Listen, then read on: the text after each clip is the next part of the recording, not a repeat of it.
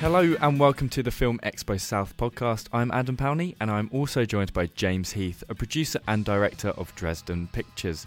James will also be joining the Film Expo South at the Ageas Bowl next year, speaking on the crowdfunding panel. Hello, James. Hello. And how are you this evening? I'm very well, thank you very much.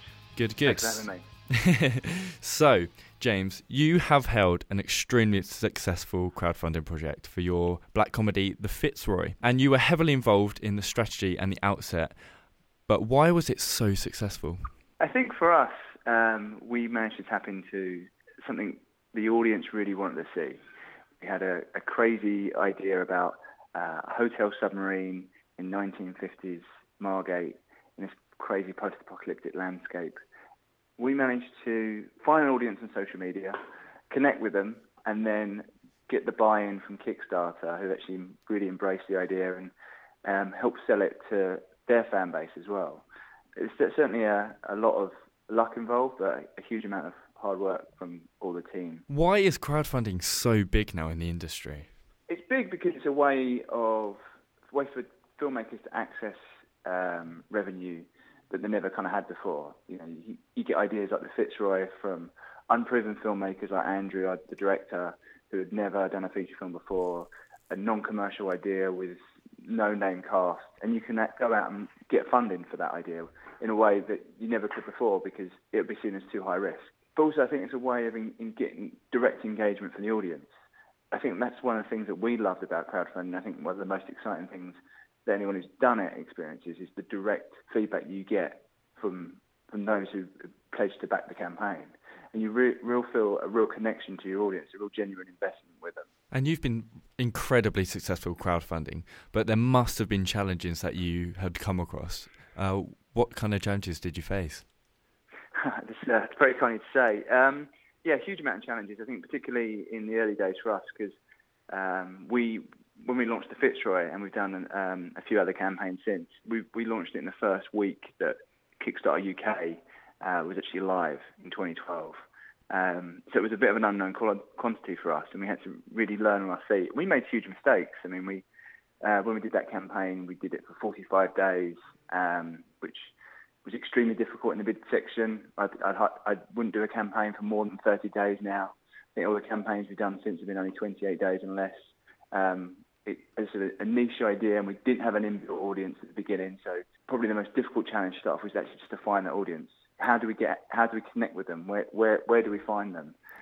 We had to do a huge amount of testing in the job, if you like, going out and how do we connect with those people? Is it in the real world? Is it on social media? Is it through Kickstarter directly?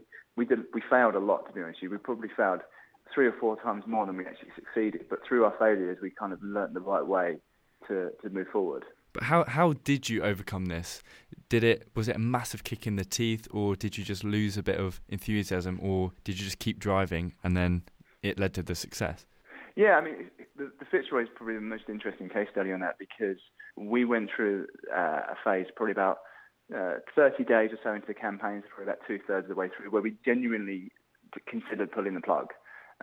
We'd spent a huge amount of time, a lot of our own money and resources as well, in terms of getting the campaign out there.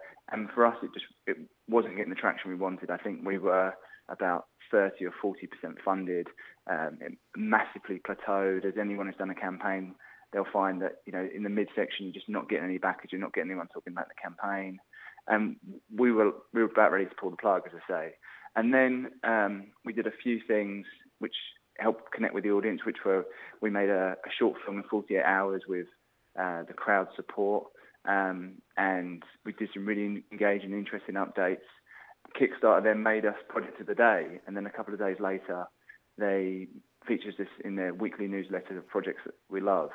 And off the back of that, the momentum kicked in, and we'd kind of there was no stopping the campaign, and within a week or so, we'd actually hit our target.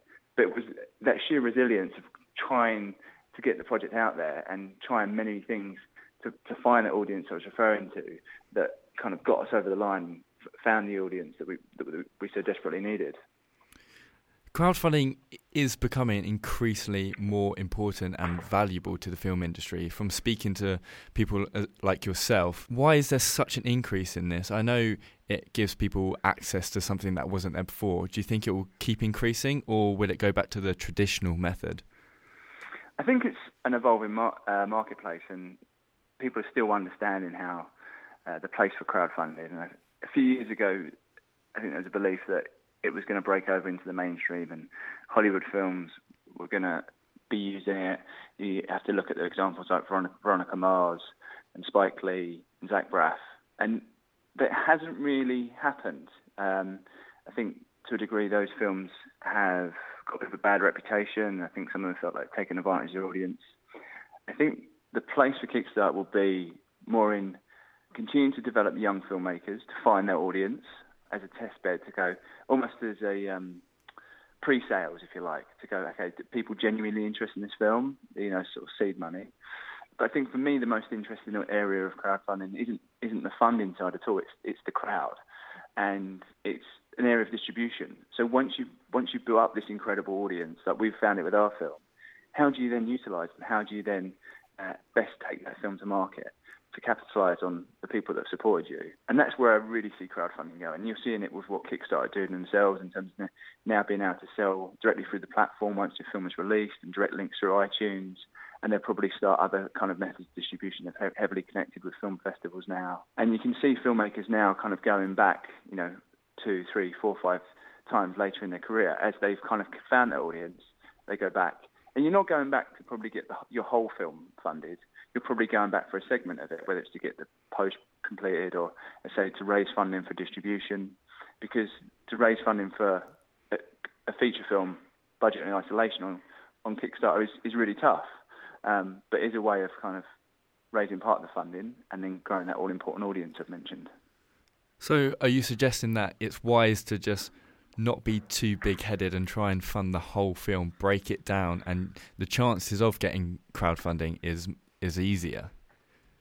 Definitely. I mean, it's a mistake we made with the Fitzroy, the first campaign. We raised £72,000, but in the end, our actual budget was £150,000, so we had to raise the rest privately.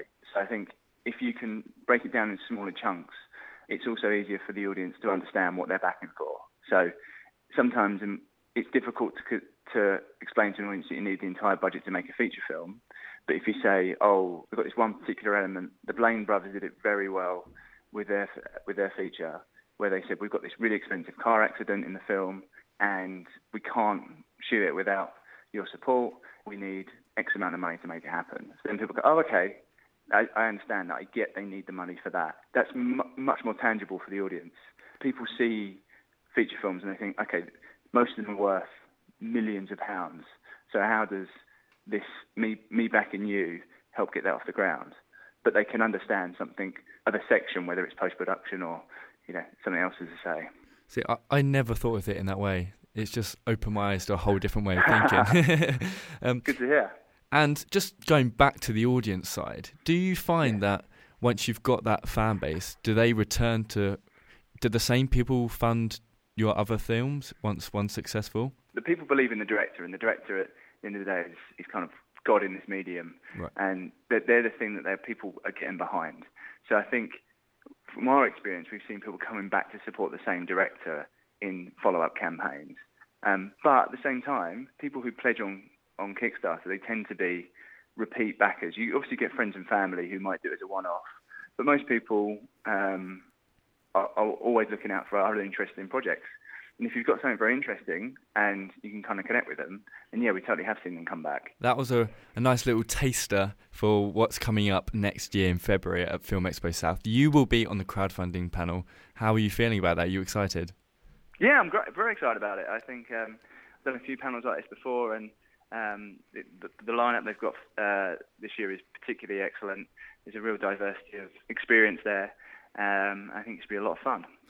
Well, the more and more I interview speakers from Film Expo South, I'm getting more and more excited, and I'll probably be attending every single panel as a result of this conversation. But I think we're running out of time now, so I'm going to wrap it up. This has been Film Expo South podcast. Thank you so much, James, for joining me. Welcome. And I've been Adam Powney.